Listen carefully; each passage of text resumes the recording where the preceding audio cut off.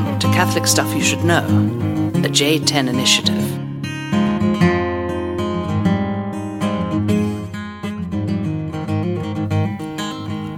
Hey, welcome to the podcast, Father John and Deacon Jacob. Deacon Jacob. That's got a nice ring to it, you know. Yeah, it's the short temporary title, but it's a good ring. Have a title for a year and a half, yeah. Yep. So special edition. Special edition. Here we are, third Sunday in Easter, and April is just flying by. My whole life is flying by, is what it feels like. Yeah. I did a lot today. I had Mass with Father Sean, and then we did a couple hospital visits, and then I got a little break, ate something, went up to Father Nathan Gobel's birthday celebration with some friends, got back in, responded to a couple emails, took a 10-minute nap, and then got the podcast stuff ready. Crushed some Chipotle, and now we're recording. But while I was driving back from the party, I was like, man, this has been a really full day. It just feels like this morning, Mass at 8 a.m. was 2 weeks ago. Yeah. And I started thinking that my whole life, this whole year, has felt like that. Yeah. I'm like, we were on the Colorado Trail not even a full year ago. I know. And that feels like a lifetime ago. Ordination, like 7-8 weeks ago, feels like a lifetime ago. There's something about the ontological change that just starts to, everything just goes into hyperspeed. I was with my friends Jay and Elise Schlitman this afternoon, and we were looking at photos from their wedding. I was a server. I was probably like 2008 or whatever, and just like, boom, 5 kids later, their oldest is 12. You're just like, how did this happen? You know, like all of my friends when I was in seminary who are now married, their kids are all playing each other in sports locally here in Versati Sports and everything. And you're just like, this is just absolutely nuts. So yeah, we're getting into the summer before you know it. And it's also hard to believe that, you're going to be a year out going into the last year here. In 2 weeks. In 2 weeks. You got to survive 2 more weeks of eschatology with me, and then Mariology in the fall, and then you're turning and burning there to the finish. So I was down at my parents' house this afternoon. I mentioned to my mom, "Be careful. I'm recording with Deacon Jacob again because this is gonna be. We're going for it again. It's not as obscure as the Christopher Nolan podcast. I don't think anything could be, but I just wanted to warn her." And then we discussed the classic boomer technology conversation, like, how come I can't call you from my iPad? And I was like, well, it's not a phone. There's no phone in this iPad. And she's like, what? You need to have the Wi-Fi. Yeah, exactly. So we discussed that, and now I have the momentous task of getting rid of I think they bought the last universal remote in the universe. Have you seen these things? One of the super big ones. It's going to be on a display case in DIA in our airport, like in 5 years. And so I called up Jonathan Fraker. I was just like, we got to get over, like, we need just a technological overhaul of this whole, because they can't turn the TV off. It doesn't turn off. Like at all. No, it just doesn't. Like, and you have to keep the remote, you have to like gently, you have to kind of like massage it the right way in the holster to like get it on. And then I was like, well, how do you turn it off? She's like, well, we can't turn it off. I was like, well, how do you stop watching? Like, how does this happen? Unplug the TV. Yeah. A lot of the TVs don't have buttons anymore. You have to have a remote. Yeah. And they know that you're going to lose the remote, so you have to buy a new TV. Yeah. Well, that's going to be something I might have to circle back with you. But technology, these things are supposed to make our life better. And, well, let's just be honest. They seem to be confusing things, at least for my parents. So sometimes. Did I give a shout out to my new nephew, Leo Neppel, since we last talked? Not with me. I haven't been on the podcast in a minute here. And my brother had a baby boy about 2 months ago. And I probably already talked about this, but very excited. The Neppel name lives on. A New Yorker. He's a New Yorker. That's right. He's the first one. That's a scary thought. Well, we got a holy hour coming up for you, and so we're going to just dive right into it today. How does that sound? Great excuse to just jump in. I love this cover. The cover of this book. I've been obsessed with this book. I've been reading it nonstop for the last 2 weeks. Augusto Del Noce. There he is, the man. Google this guy, The Crisis of Modernity. His face, his expression on the cover. This is one of the best book covers I've ever seen because his face says it all. Yeah, it looks like a concerned grandpa. Yeah, and his eyes are just like, you got to be kidding me. This is seriously going on. His name in Italian, I believe, means Gus of the Nut. So Augusto Del Noce sounds cooler. You told me, you said, we're going to record on this guy, Augusto Del Noce. You'll love him.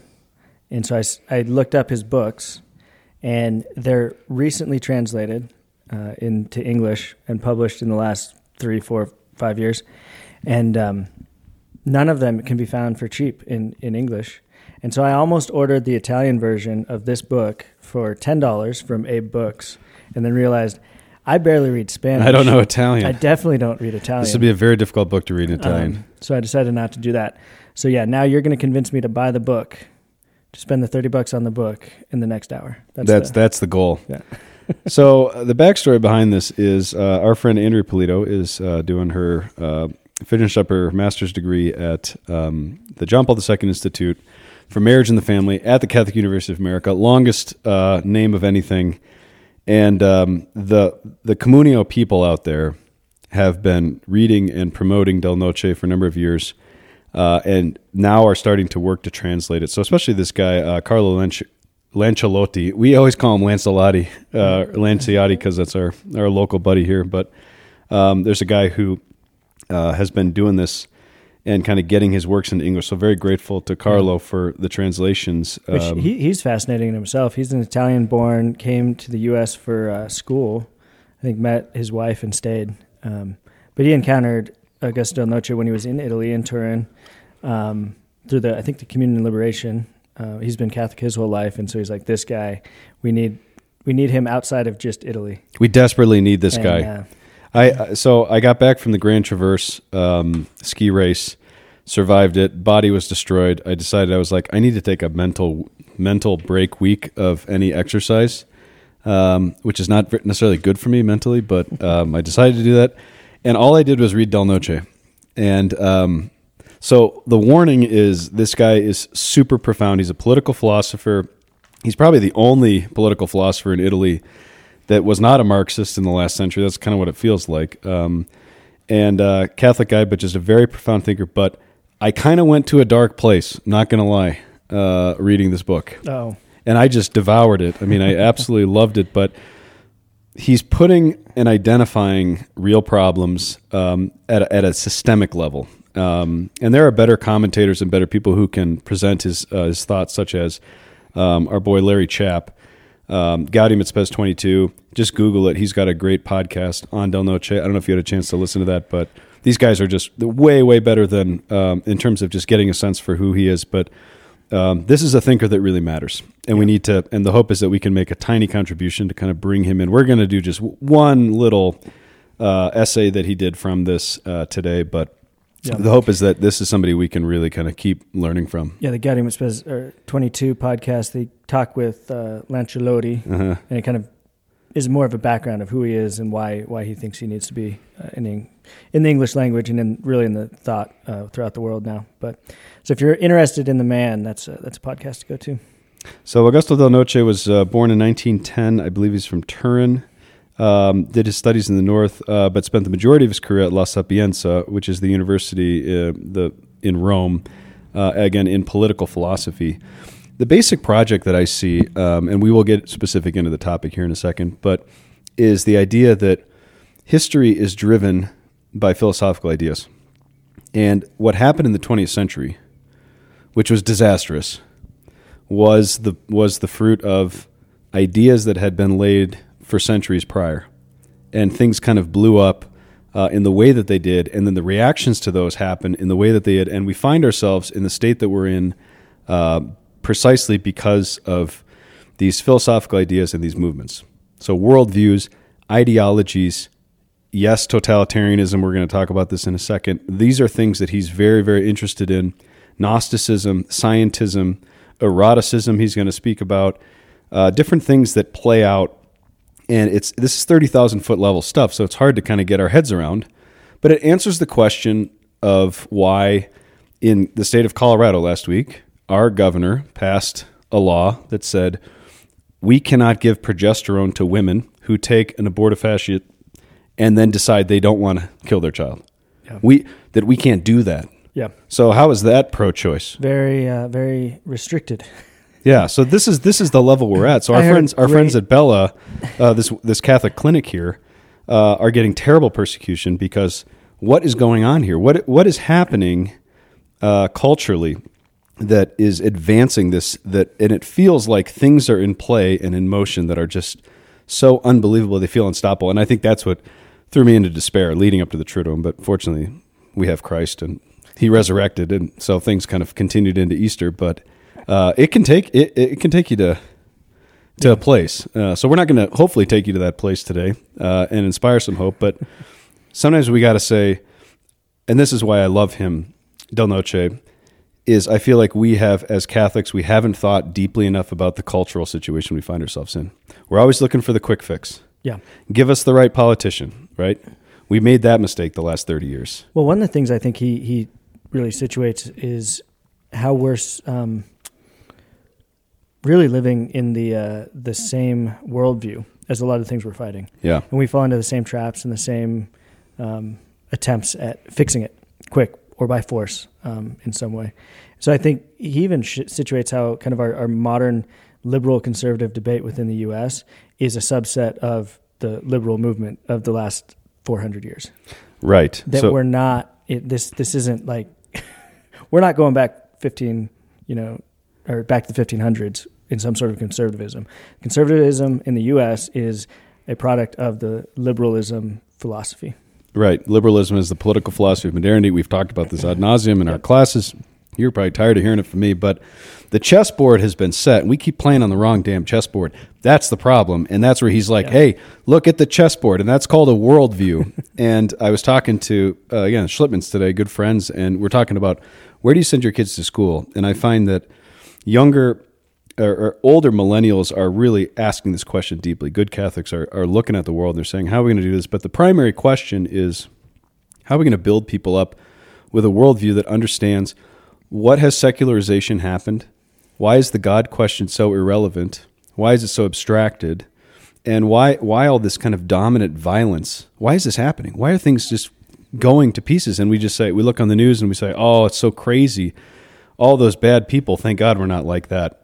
To your point, we're all in this, and we're all deeply kind of steeped in it. That's why the Traditionalist Project, in its reactionary form, is hollow and cheap and ineffective because you're part of the problem. We're all in a post-Christian secular age here, and we're all liberals in the sense of a political philosophy that we espouse, which is a vacuum, which is being filled by totalitarianism. So there's the prequel. Yeah. Well, and here's the problem we're trying to get out of is truth is actually what everything should be backstopped by.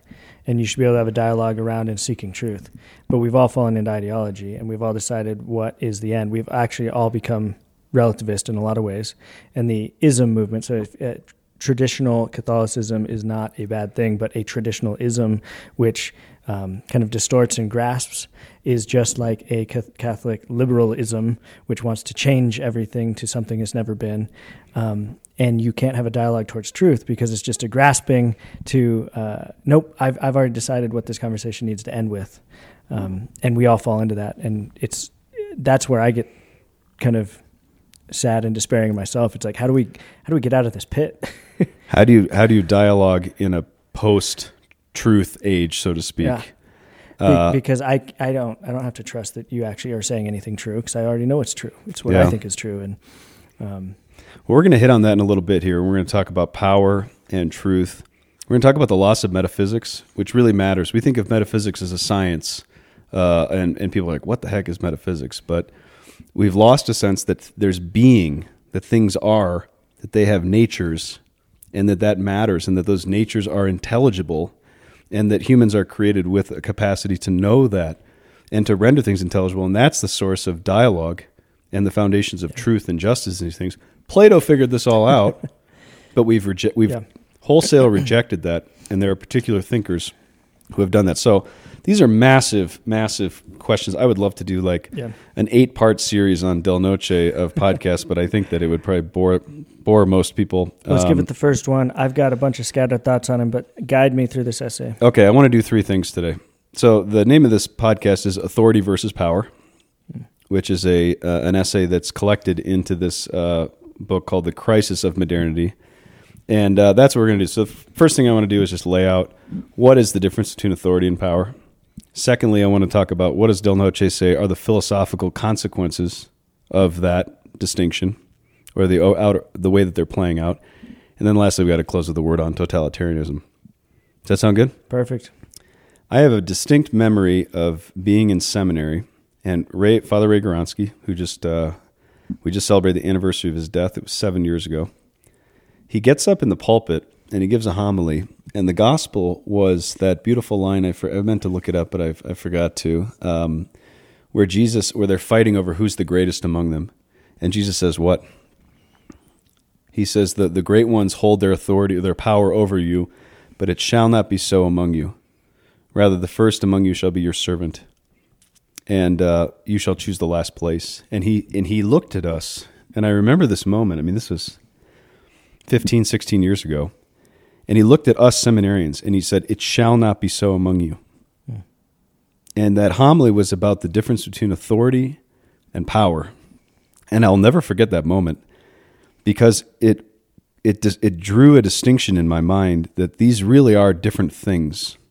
And one of the difficulties that we face that Del Noce is going to talk about is we're living in an age that has wholesale rejected the notion of authority, and what that leaves us with is the vacuum of power.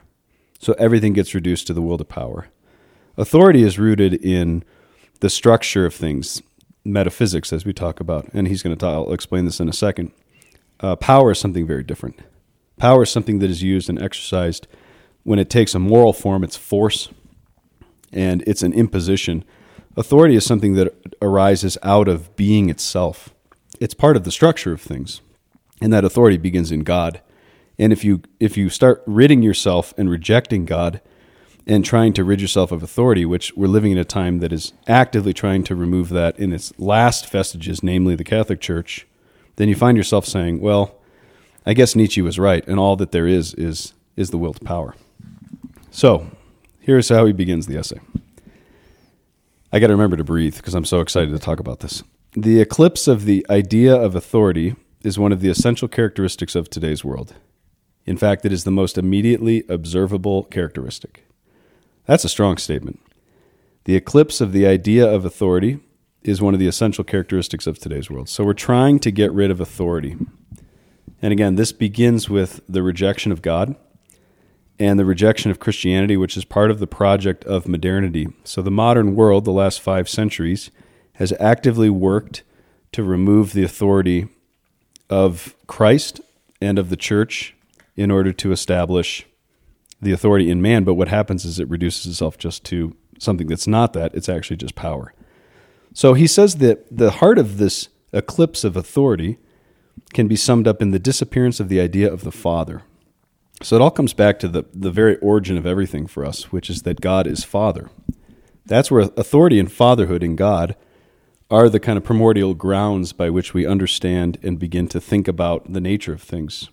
And he says the opposition here between the etymology of the root word authority and the meaning of the same word is assumed today. Auctoritas, the Latin, derives from agere, to make grow. So when we think about the word authority, we have to start by saying, what does it actually mean? It's a kind of structure to reality that allows for growth. So you and I have good dads. They exercised authority in the household. What they did was they helped us flourish as human beings. It wasn't an imposition that was lorded over us, that limited our power, our own freedom. It was something that made us more free. So that's an example of kind of how authority is something that helps us to grow. It's something that is positive. And so to reject that is going to change the way you think about humanity. All right, I'm going to pass it off to you because I need to take a couple of breaths.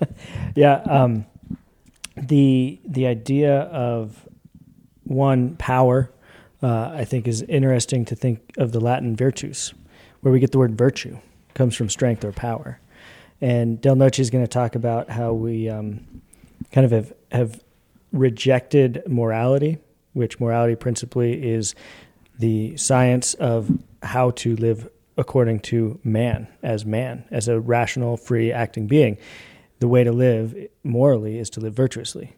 And that is actually the power to live virtuously, the power, not the slavery of sin.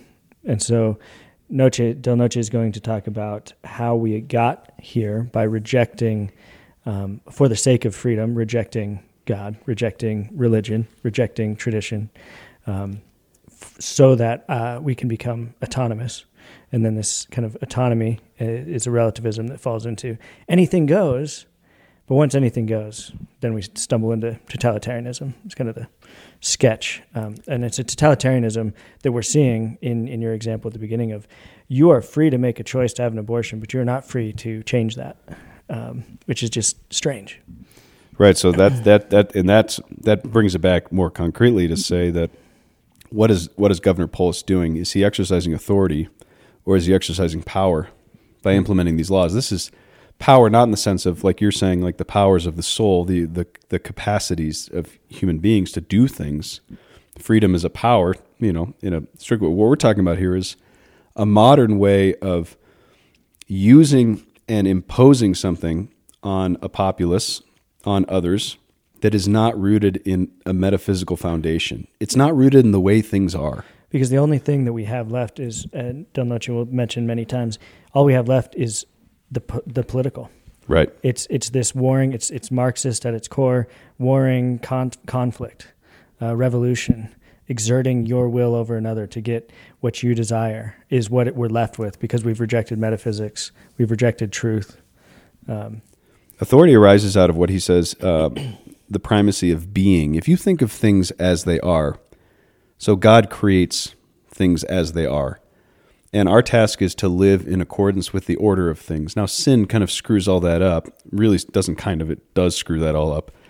And so the work of redemption is the kind of reordering according to what we call the logos, which is reasonableness, that things are intelligible, that they're meaningful, according to how they are, and that's grounded in authority. That's different than, as he says here, power, and he says, which evokes the idea of strength or force, above all the idea of a material force, a force which manifests itself visibly and outwardly and affirms itself by the use of external means. For such means, indeed, characterize the temporal power of definition.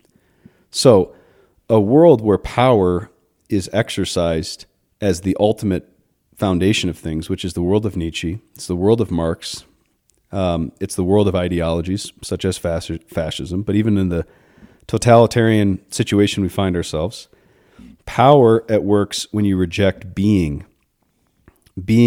and you espouse an idea that everything is just becoming. So there's no such thing as a nature. There's no such thing as a gender. There's no such thing, and it's all about moving in this different direction and imposing a force. And this is what's happening at Bella Clinic by the governor of Colorado, is to impose this upon it with force. This is not part of the reasonableness of things. It doesn't make sense that you would do this. And so he says, spiritual authority, which is different than power, is affirmed only by itself, only in this, again, spiritual sense. And the question of authority is really the relationship between man and the invisible, the primacy of the invisible, primacy of discovering the metaphysics of being, common sense. These are things that are authority. Think about the people that exercised authority in your life. Did they impose? Was it by force? No, it was Guronsky getting up there and saying, "It shall not be so among you." He's calling us. He's augmenting us. He's growing something within us, which says, what is in you is a desire to live according to the authority of God the Father, which is the governing and the origining principle of all things. And that, I think, has been completely lost. And you can see with the advent of radical feminism and with this kind of neo-Marxism that we're living in, just the total rejection and the specific rejection of fatherhood and anything that is espoused according to that. Yeah. And I think it's important to remember that he lived through both of the world wars. He was young during the first one and lived through the second. So he's speaking in a world that has seen what fascism, Nazism, communism has done to the history of the world. He's a historian as much as he is a philosopher. And he goes on to say, having seen these things firsthand, he looks at the totalitarianism of modernity, and he's more afraid of it for, I'm sure, reasons we'll get into at the end. But this is a man who has seen face to face what totalitarian governmental regimes have done, and he's talking about what our culture, which appears to be free and expresses itself to the world as being such a free and open society, is actually a totalitarian power. Yeah, this language of open-mindedness and diversity and tolerance and all these things that we have to believe, right? That there is no such thing as gender as an example of this. Like the fact that we have to believe this, as he says, is an extension of a totalitarian phenomenon. This isn't actual dialogue, and we all feel that. It's like, why am I not free by these impositions that are coming? And we're not fighting for some kind of libertarian belief here where it's just like, nobody's going to tell me what to do. That's not the answer. Well, the funny thing is, he even says libertarianism or libertinism is from the same root. Right. I've got a quote here from an interview with him where he talks about kind of the progressive secularism of kind of the 300 years leading up to the last century, and then post kind of World War II, the secularism that's creeped. He says the new version of secularism is just trying to get rid of the question of God, to not even think or ask about God, and it's just this consumerist kind of existence. He said previous, at least, they wanted to get rid of religion as a dominant ruling force, of having any kind of real moral ground, but he said the elites would allow religion as a, quote, opiate of the people type of thing. They said, it'll ground the people, they won't revolt because of their religion. He situates libertinism in an excessive consumerism of this kind of constant consumption. And he actually talks about pornography as the highest use in this kind of libertine, passive opioid in the modern world, that now this ability to do whatever you want as an individual person is making you docile to the elite class. Yeah. Oh, man, there's so much in there. Libertinism, just to define that, this is the Dostoevsky Brothers Karamazov, where the character Ivan, the brother, says, everything is permitted. That's libertinism. That freedom arises out of total license to do whatever I want to do. And that I'm self-determining and I'm self-creating about, and so it's a loss of values. Yeah. There's no sense of like things are valuable. Going back to the Schlittmans, just because I was just with them, a lot of their life is just governing and ordering chaos. They have 5 kids who are just going at each other all the time, and it's like, for some reason that makes sense to us. And then we get older and we're like, but now I need no authority because now I'm 18 and I'm going to college and I get to do whatever the hell I want. And that's the source of freedom for me. And that's even back to my original point, that's even in cultural conservatism now. Yes. Really, it's always been there, but with kind of the Tea Party movement, it's this libertarian movement within, and we think it's so different, but it's the same. I just watched a podcast interview with Matt Fradd with Dennis Prager, and Dennis Prager is basically arguing, and he's like a super conservative, Prager University guy, kind of fighting the economic conservatism battle. And he's arguing that, pornography is not a big deal. If people want to do that on their own, like, why do you care so much about that? And Matt Fradd is defending, like, no, this is intrinsically a disorder of sin that draws you down and traps you, and it's bad for society. And he kind of goes through all the arguments. But here's a quote-unquote conservative expressing libertinism. And I think it's Chesterton or Lewis, I always get them confused, but one of them says liberals and conservatives are basically the same. Liberals run into the next mistake, and conservatives make sure we never leave it. Yeah. Yeah, that's it. And I think, there's so much to just unpack on this. I mean, he has a lot to say about Marxism and its dominance. He has this great line where he says Marxism was defeated in the East because it was victorious in the West. So Marxism kind of came into our kind of consumerist, capitalist, post-World War II, let's rebuild the world, but we're just going back into the libertine thing. It's just the Enlightenment all over again. And what do we believe in? Oh, sure as hell not Christianity, because that makes an absolute claim, which claims itself with authority. Why was Jesus killed? Because exousia, which is the Greek word for authority, is what he claimed. He claimed divine authority. He claimed the authority of the Father, and that's why he was killed. And it's the same thing. It's like, we got to get rid of this. So what do we believe in? Well, that's the problem. We're made for authority. So where do we look for it? Well, in an Enlightenment, rationalistic age that's getting more and more technological and scientific, we'll look to the doctors.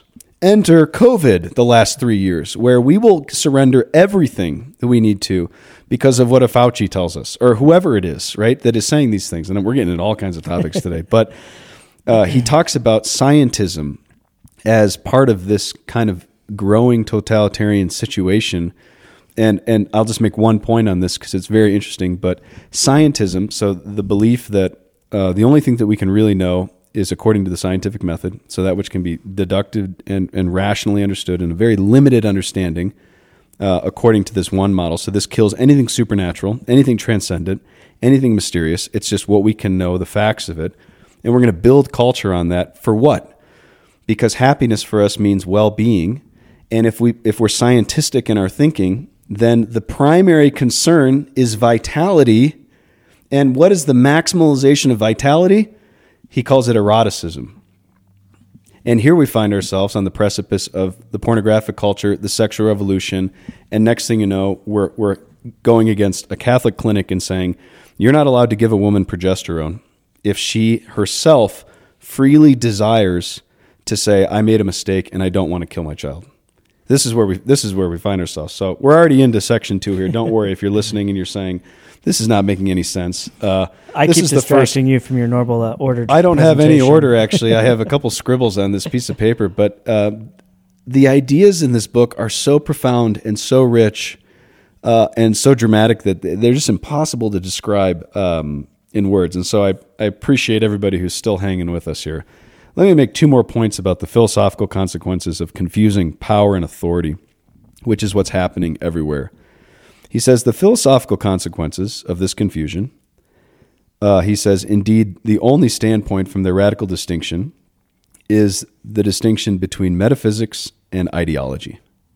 All right, so you're saying to yourself, I don't really understand what they're talking about between authority and power.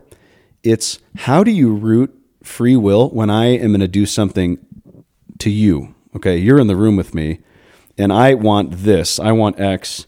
You want Y. Let's say, I ordered a chicken bowl at Chipotle. You ordered a burrito. Let's say I walk in and I decide I actually want that burrito. I don't want this chicken bowl. So what am I going to say? How am I going to go about this? What's going to ground the way that I act towards you? Let's say I just attack you. Like you say, you're not getting this. You're not getting my burrito. And I'm like, I'm going to take that burrito.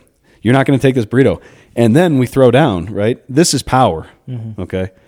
And that's rooted in what we call ideology, not in metaphysics. Metaphysics, or authority, which is the grounds of authority, says there's something called justice. That's what's authoritative in this moment, is that's your burrito. Yeah. That's not my burrito. And it doesn't matter if I want that burrito and my free will says I'm going to take that burrito. There's a metaphysical order here of like, I owe to you what is right, and that's what justice is. Giving somebody what is their due, that is authoritative over our relationship. That's a value that's grounded metaphysically. That means that there's something to this situation that is conditioned like that, and that's different than ideology, which says, I'm going to exercise the will to power here over you because, damn, that burrito looks really good. And I made terrible decisions about my salsa, so I'm going to get rid of this, which we didn't. We ordered the exact same salsas. Basically the same. With that, too, metaphysics is where we get our definition and understanding of truth. The truth is our conformity to the reality of the thing outside of us, that we conform to that which is outside of us. A thing, we recognize it as good because it's good. We recognize it as beautiful because it's beautiful. We recognize the truth outside of us. Truth is our conformity of our mind to the reality, metaphysical being of the thing outside of us. God, on the other hand, things are good and things exist because he thinks of them. So truth is when we think about a thing rightly as it is, but things are and are good because God thinks of them. So we're different than God, right? God is the creator. And so going back to the Father, the creator element that we've lost, we now think that we are the masters, that we impose the meaning upon something. And so the technocratic order is where the human person most resembles God, because we can create things according to our idea of them. So I can come up with a new technological revolution, a new device, a new machine, whatever it may be, and it conforms to what I thought it to be. So that's why we love technology, because it's how we're most like God. We make something to be as we think it to be. But because of that, we've jettisoned all metaphysics of being and reality, and we don't conform ourselves to things as they are. Yeah, well said. Authority is rooted in the logos, is rooted in what we call rationality. In the beginning was the Word. That's what we hear in the beginning, John chapter 1. Word is logos. Logos, as Ratzinger points to all the time, doesn't just mean word, it means meaning. It means rationality. So authority is about finding that which is outside of myself, and as you said, finding truth outside of myself. I don't make things true. I don't make things, but the will to power says to me, I'm going to make that true, because true is usefulness, according to Nietzsche. Mm-hmm. And what is useful for me is, I want that burrito. So I'm going to take that burrito from you, and that's going to become truth. Yeah. The truth is that I'm taking that, and I'm going to use force to do that, versus power, which is not rooted in that. As you were saying, it's rooted in just this kind of arbitrary exercise of the will, untethered from rationality. Yeah, I've got a quote for you from him. Fire away. This will be my, I think this last interjection I've got directly from him. He says, the common feature of the two secularisms, this is what I was talking about, the kind of the old secularism and then the contemporary secularism, both are seeing the confinement of religion to the private sphere, while professing the legal recognition of religious freedom. However, the old secularism talked about a common morality shared by Catholic and secular people.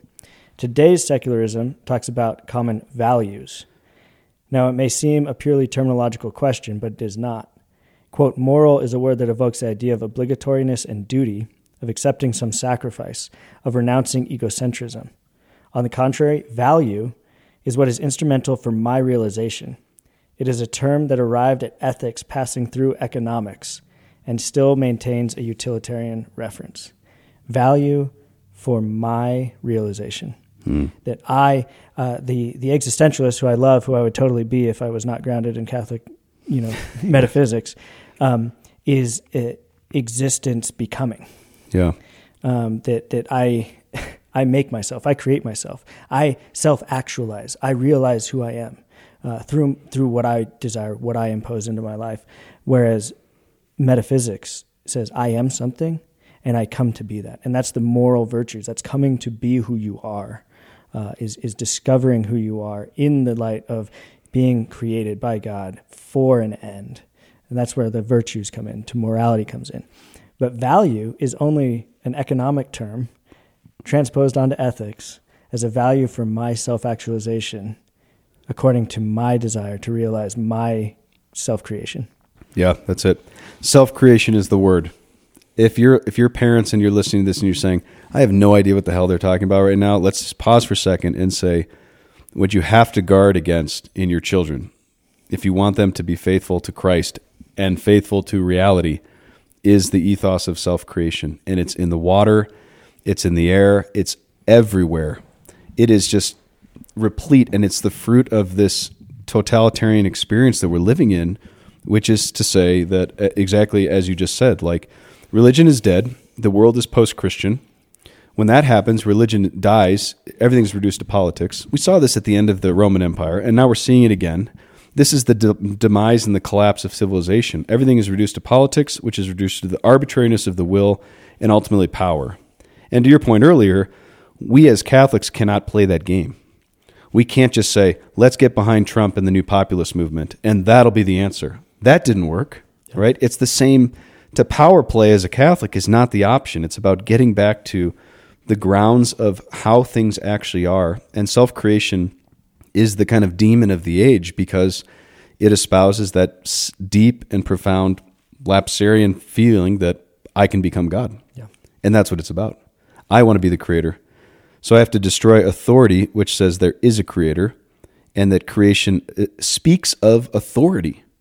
And that's what we don't want. That's what anything we can get rid of. And I mean, man, I've gone into some deep, dark places on this, but I also am like realizing I had a beautiful funeral on Friday morning. Wonderful Catholic man, 37 years. He worked at the University of Colorado in kinesiology and just great man.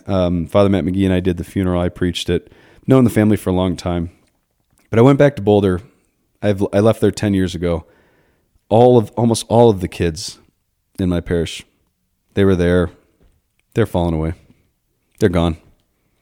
This is the good families.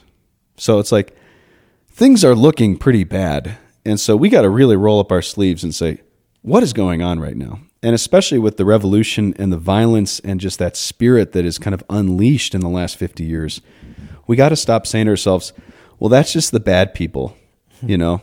And we're not like that. It's like we're all in a revolutionary mode and in a violent mode because we've lost that deep sense of God's authority because we don't want it. Because we really believe that we can self-create. And we do that as Christians. Yeah. And that's where we're not above it. So let's go one more point on this and then to point 3, and then we got to start kind of wrapping this thing up. All right. Revolution. Revolution means replacing metaphysics with the ideal of a meta-humanity in which mankind will acquire those powers that it already possesses potentially, but from it alienated itself during the development of history, projected them outside in the act of creating God. So the narrative that we're living in right now is that, and this is from Marx, Nietzsche, but even before then, we have to kill God in order to become truly human. And there's this meta-humanity. This is the metaverse, so to speak. Like we can move beyond if we just take down Christianity. Like we just have to destroy, and it's not just Christianity, it's the Christian synthesis which draws together the Roman, the Greek, and the Jewish world in the incarnation of Christ. So we got to take down Plato. We got to take down Christ. We got to take down everything that speaks of order and justice and intelligibility and transcendence and logos and things that are beyond us so that we can come into our own and actually become the new humanity. And your existentialist friends are all into this, right? Mm-hmm. We know that. Sartre, I'm a Hegelian. I'm no better than you are, right? But I just think we have to see revolution at work here, that we're living in a revolutionary age. And Marxism explicitly calls for that. And it gave us this messianic sense that they all had this, right? With the Soviet Revolution, 1917, like if we just kill the Tsar family and we just kind of move into this new age, we have to do it by revolution. And that's what's really scary about the time that we're living in, is that people are actively deconstructing everything that common sense, reasonableness, and the authentic nature of human freedom says is right. That has to be destroyed. Yeah. In order for what?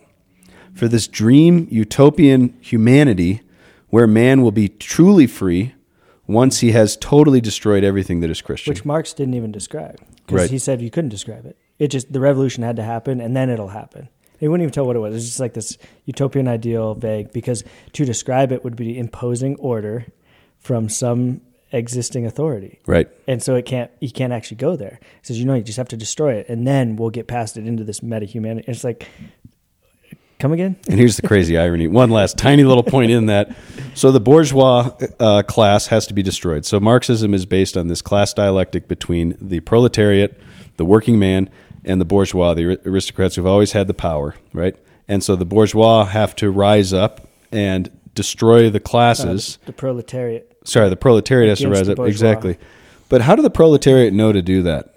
Because the intelligentsia told them to. Exactly. That's exactly right. That's the problem, is that you need Marx and Engels and you need Trotskys and you need Lenins to tell you this is what you're supposed to do. And so the crazy, tragic irony of everything is that the whole rejection of authority, which is at the very grounds of why we have to destroy Christianity and destroy the Western patrimony that we're living in, is to free ourselves from dependence. But are we actually free of dependence? Not even a little bit. We become slaves. Yep. And we've become dependent on the state. We're just living on, and we saw that in freaking COVID in such a powerful, and I'm not one of these crazy COVID guys, but maybe just I'm getting crazier as I get older here. But I just am amazed by the fact that we hate authority because we really believe that human freedom only exists when we destroy every form of dependence.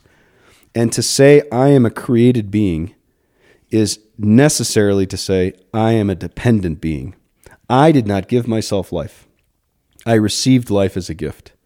And I stand in dependence on God for everything that is. And it's His authority as the Creator that dictates how things are, not me. And that's what just absolutely kills us as moderns, and we're working against. We're running out of time. We got to keep moving. We'll see what we can do. Okay. Third point, totalitarianism. How have we fallen into a new totalitarianism? Oh, man. This is where it gets dark. So just talking about totalitarianism is a scary thought because, in our mind, the stories that we've been told is that totalitarian regimes existed in the first half of the 20th centuries. They were primarily fascist, also communist, okay?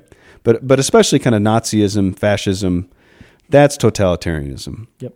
And so for him to say, and he doesn't do this as much in this essay, but he talks about it more deeply. He says, this is a phenomenon of the contemporary moment we're living in, is that it still is totalitarian. Now, what is totalitarianism in its essence? It's brute force imposed upon the masses.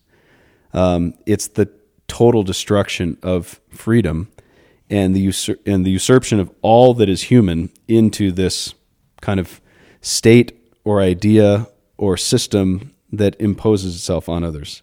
And so that's the tragedy, is that the vacuum has been created by liberalism, that we all just want to have a nice, easy life. We'll be comfortable. We'll do whatever we're told, but just give us well-being. And actually what is filling the void is a kind of totalitarianism that is technological. It's rooted in this kind of purely scientific mode of being and thinking, which says to us, this is the nature of the way things are. And don't even start talking about theology or transcendence or metaphysics, because that is absolutely eliminated. There is no order. There is no intelligibility to things. So totalitarianism imposes that with the use of power. Well-being is such an abused term. I've been reading Catholic bioethics and just arguments on euthanasia or abortion or even infanticide. Well-being is used to justify so many things. And it's this kind of outside, well, this person's status of life is so poor because I've decided it's poor, and it makes me uncomfortable to look at them. And I don't want to journey with them and take care of them while they suffer. So the well-being. Yeah. Well-being is such a vague term that's used to justify so much now. And it's not rooted metaphysically. It's not rooted in any truth. It's rooted in my emotion of, I don't like how this feels. I don't like how this looks. That can't be, that's not good for the person. That can't be a well-being. Right. Which is just being well. Yeah. No, I mean, it just shows how the decadence of our culture, and which is so crazy, because we go through this unbelievable period in the first half of the 20th century of just absolutely unprecedented violence and from these totalitarian regimes. And then what do? We revert back into the modern Enlightenment promise of total progress.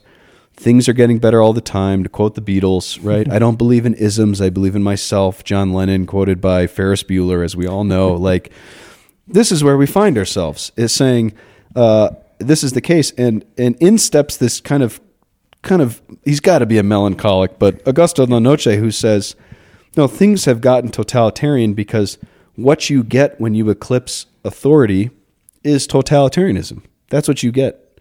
When you reject God, when you reject the Christian claim, when you reject Plato, what you get is the pure, raw, naked will to power, and whoever takes the power and maximalizes it in a total way is the winner. And that's what totalitarianism is. It's the totality of power in the vacuum of authority.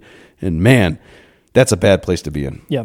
So the interview I read from him, which I think is his distilled idea of many of these essays, starts with the idea of the freedom of religion and how that then becomes abused as religion becomes subjective, as we already talked about. And so it's something you are free to choose or not. So now freedom gets separated from religion. Freedom is now something principally in you, not in relation to truth. And so now I separate freedom and religion. What falls then is the morality. Morality falls to value, and we end up getting what he calls the permissivism. Mm-hmm. But permissivism is anything goes. But you have to fight for anything to go. You have to will for anything to go, which then becomes the totalitarianism of relativism. Because if I can choose religion or not, now truth claims are subjectivized. Yeah. And so relativism falls in. If relativism falls in, now it's just my self-creation like we've been talking about. The values I want to choose, I call good. I have to be permitted to do that. And he says permissivism is what has happened. And because of permissivism, we've fallen into a new totalitarianism. Yeah, that's it. Here's a quote that kind of summarizes what we've just been talking about, and this is nice and clear. The widespread notion that the age of totalitarianisms ended with Hitlerism and Stalinism is completely mistaken.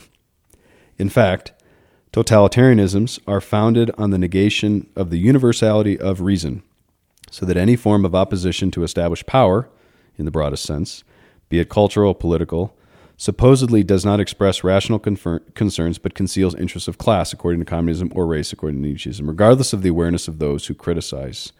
If one reflects about the relationship between authority and evidence, it becomes clear that ultimately negating those two notions must necessarily lead to the persecution, ending in elimination of all dissenters.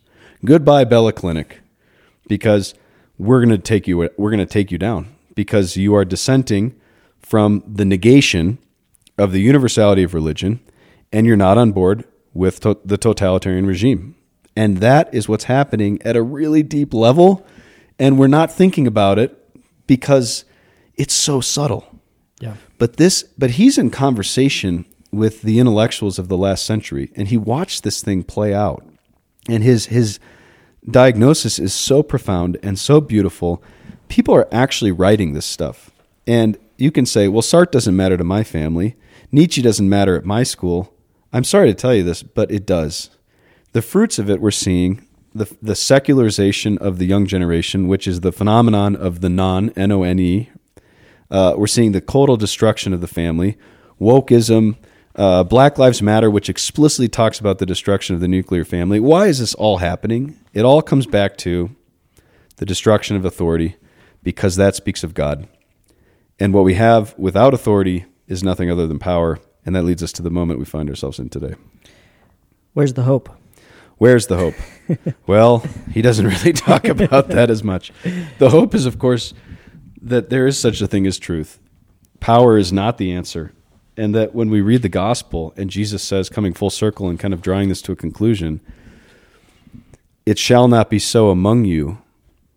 He's calling out this desire in man to not live according to the logic of power, not according to the will of power, but to the powerlessness of love. And this is the conquest of Jesus. And this is what the cross is. And this is why our hope lies in the cross of Jesus, because in him is the pure dialectic of power and love. Love is powerless. Power is loveless. There is no in-between. You have love, you have power. These are the options. But love has to be rooted in truth, and truth has to be rooted in being and authority and in God, ultimately. So they all come together. You can't take any of those. You can't speak about love. You can't speak about truth without anything. And the moment we're living in is saying, and is calling the bluff and saying, everything has to go in order for us to embrace the world of power and revolution so that we can lead to this new humanity that transcends all values, all truth claims, everything absolute, and certainly Christianity. And we say, no, there's no way. And we're not down with that. And that's why we're fighting against it. And that's why we're talking about it. So thank you, Augusto, the man. I look at Christ obedient even to the point of death. Obedience. We talked about obedience in our Companions Conference this past Friday, talking about the importance of obedience. Obedience is almost central. Imitation of Christ, obedient to the Father, even unto death. Amen. I think that's where the hope is, because we just had the resurrection. We just celebrated Easter. We saw what this obedience does, that he destroys death by dying. And Del Noce talks about permissivism excludes the idea of morality. And in this respect, it's an indirect proof of the necessary link between morality and religion. Why? Because the idea of morality is tied with the idea of sacrifice. And religion is sacrificial. Religion is sacrifice. That's what we do every Sunday. That's why Sunday matters. It's Christ's sacrifice. It's us participating in that. That my sacrifice and yours may be made acceptable to the Father. It is sacrifice because we're living in a morality. Not the values, but morality. Because morality is ordered to a truth. And so I think we all, the principal hope for me is I can conform myself to be obedient to the will of the Father, to sacrifice, to have true morality, as opposed to trying to create my comfortable world, the church the way I want it, so that I can do all of my religious practices without interference, get out of the way sometimes get out of the way church, let me do what I want to do in my religious expression, is still kind of this libertinism within the church. And that's not what we're trying to build. We're being obedient to the Father, even to the point of death. And that's why even the Christians persecuted in the first centuries, the civilization of Rome falls, but Christianity perdures. You have warring states, kings, powers for hundreds of years, and the church is unified in that. And then you've got the quote-unquote dark ages. Well, what saved culture? What maintained culture? Catholics actually being Catholic in the sense of conforming their wills to God's will, not their own. To pray, to hope, and to not worry, as Padre Pio would say. So I think in that, there's a lot of, what do we need to do? What do we need to do? And it's like, we need to start conforming ourselves to the heart of the Father in truth. Now, that's really hard. That's a whole other podcast. How do you do that? It might be the question that comes. Yeah. How do you do that? How do you know what is truth? These are other questions. But that's Pilate. What is truth? But that's the hope that I have. That's the hope where I'm not actually as rattled. 22-year-old Jacob wanted to be a politician and wanted to save the world through politics, because I was thinking from this paradigm of, if we get enough people in the right powerful places, we can exert the truth on others, which is just totalitarianism. Even if it's a truth can become an ideology. I don't think we think about that. A truth can become an ideology, because now it becomes the sole thing that I think about, and I will achieve it by any means necessary. And sometimes we do that in the church, where it's like, if we could just impose Catholicism on the world, it'd be better. And it's like, no, there's this whole thing called true freedom. Yeah. I would say that I think you're right on, that the answer is just conformity to Christ and fidelity. But we also have to say, we got to wake up a bit. And we got to start, I think we got to read Del Noce, and we got to think about these things. And we have to think more deeply about the cultural situation and the ideas that are driving the culture we're living in. And I think that that's going to require a surrender of some of the comforts that we've enjoyed. It used to be comfortable to be Catholic. It used to even be advantageous to be a priest. Those days are over.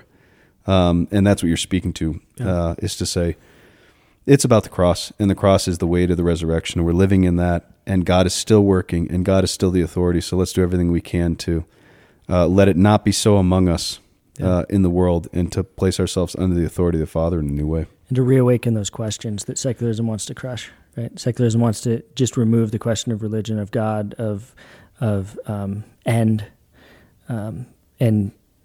substitute it with power. Yeah. So re-asking those questions, like a revolt, quote unquote, a good revolt, if you want to call that, is asking the questions, actually asking the questions. What is man? What is God? Why is he here? Like reawakening these in people, which often happens through witness, through living that, through being willing to suffer. Somebody will respond if you suffer well and they see that, like, that is a difference. That speaks to somebody, and then they might hear you. But you got to reawaken that question in people, because that's the question that the secular culture is trying to crush. Yeah. So if we want to fight the culture battle, it's not going and winning all of the elections. It's reawakening these questions that end in God. Yeah. We got to reawaken these questions, which starts in our own family and our own. Right. The elections matter, but this is the real work. I agree with that. So, okay, shout outs, because speaking of obedience and moral conversion, you got to get the whole hour. 4 minutes. So I have 2 shout outs. First, I got a huge package, which I thought maybe was a bomb, arrived at 1050 Pennsylvania. It looked kind of like a bomb. Did you see that thing? No. Just a really busted up package. Ended up being a bottle of bourbon and a letter from a guy named Josh Barrett, who goes to Ave Maria University in Florida. And he wrote the letter in Latin, because he's in a Latin class, and one of his assignments was you have to write somebody a letter in Latin. So he wrote it to us. Love it. So I don't have it, and I won't read it. And Josh, I'd love to write you back in Latin, but that could take a long time. So you might just get one in English that is illegible. And then a second shout out to Eric Brombeck and Victoria Severson, who I had a lovely lunch with, and they are getting married in the fall. And Eric was one of my guys in Rome, marrying a beautiful woman. I'm just very happy for them.